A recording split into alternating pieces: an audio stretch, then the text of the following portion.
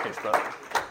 All right, that's quite the build-up, blowing things up and everything. So, I work for the Bureau of Alcohol, Tobacco, Firearms, and Explosives, which is known as ATF. So it's part of the U.S. Department of Justice, so part of the federal government. So that is kind of what I do. I work for the Crime Gun Intelligence Group. So what does that look like? I do not do cool things like carry a gun, like Deacon Mike used to. But what I do is we use information and we try to piece things together, and so we fight violent gun crime in Colorado. So whether it's solving crimes or trying to proactively prevent crimes, that's what we do. So I work here in Denver. I work for a task force called Raven, and it's the Regional Anti-Violence Enforcement Network too. So that's kind of what we do. I love my work. I've always felt God lay on my heart this desire to defend and protect people too. And I think you'll find the similar thing too, that God will lay a particular passion on your heart, right? And I'm excited to see what that is. I'm excited about St. John Paul the Great and all that you are doing here, and the staff that's going to invest in you and just pour into you. There's so much to come for you guys too. I want to tell you a story that has really inspired me. It actually played a really important role too at different points in my career when I wasn't quite where I wanted to be. So at Oxford University, there was a professor who was very gifted, full of imagination and creativity, and a tremendous writer. And he had written things, but he had not written things that he had shared with the world.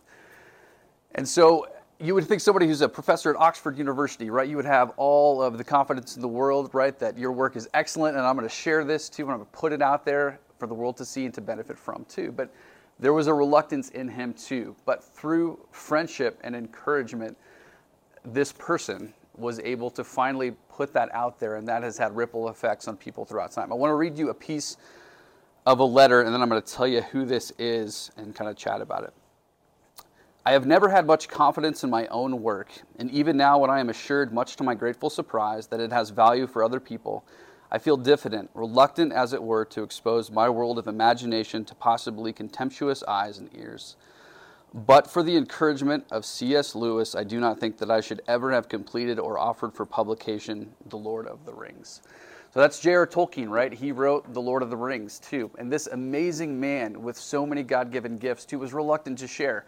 But through the encouragement of a friend and a foundation of friendship in Christ, they were able to speak words of life to each other, right? Think about Tolkien, right? I know that many of you have probably been exposed to that story, right? Reluctant to share it. How? Why, right? But through the words of his good friend and a foundation and a relationship built over many years, he finally put it out there, right? And look at how many people have come to Christ through that story, or have been impacted or drawn to the good and the true and the beautiful through that story, right? So for me, it's a remarkable image of God working through a friend. And that could be a faithful friend or a faithful family member, right? I think it's providential that you guys are here all together as young men and young women being formed by incredible people.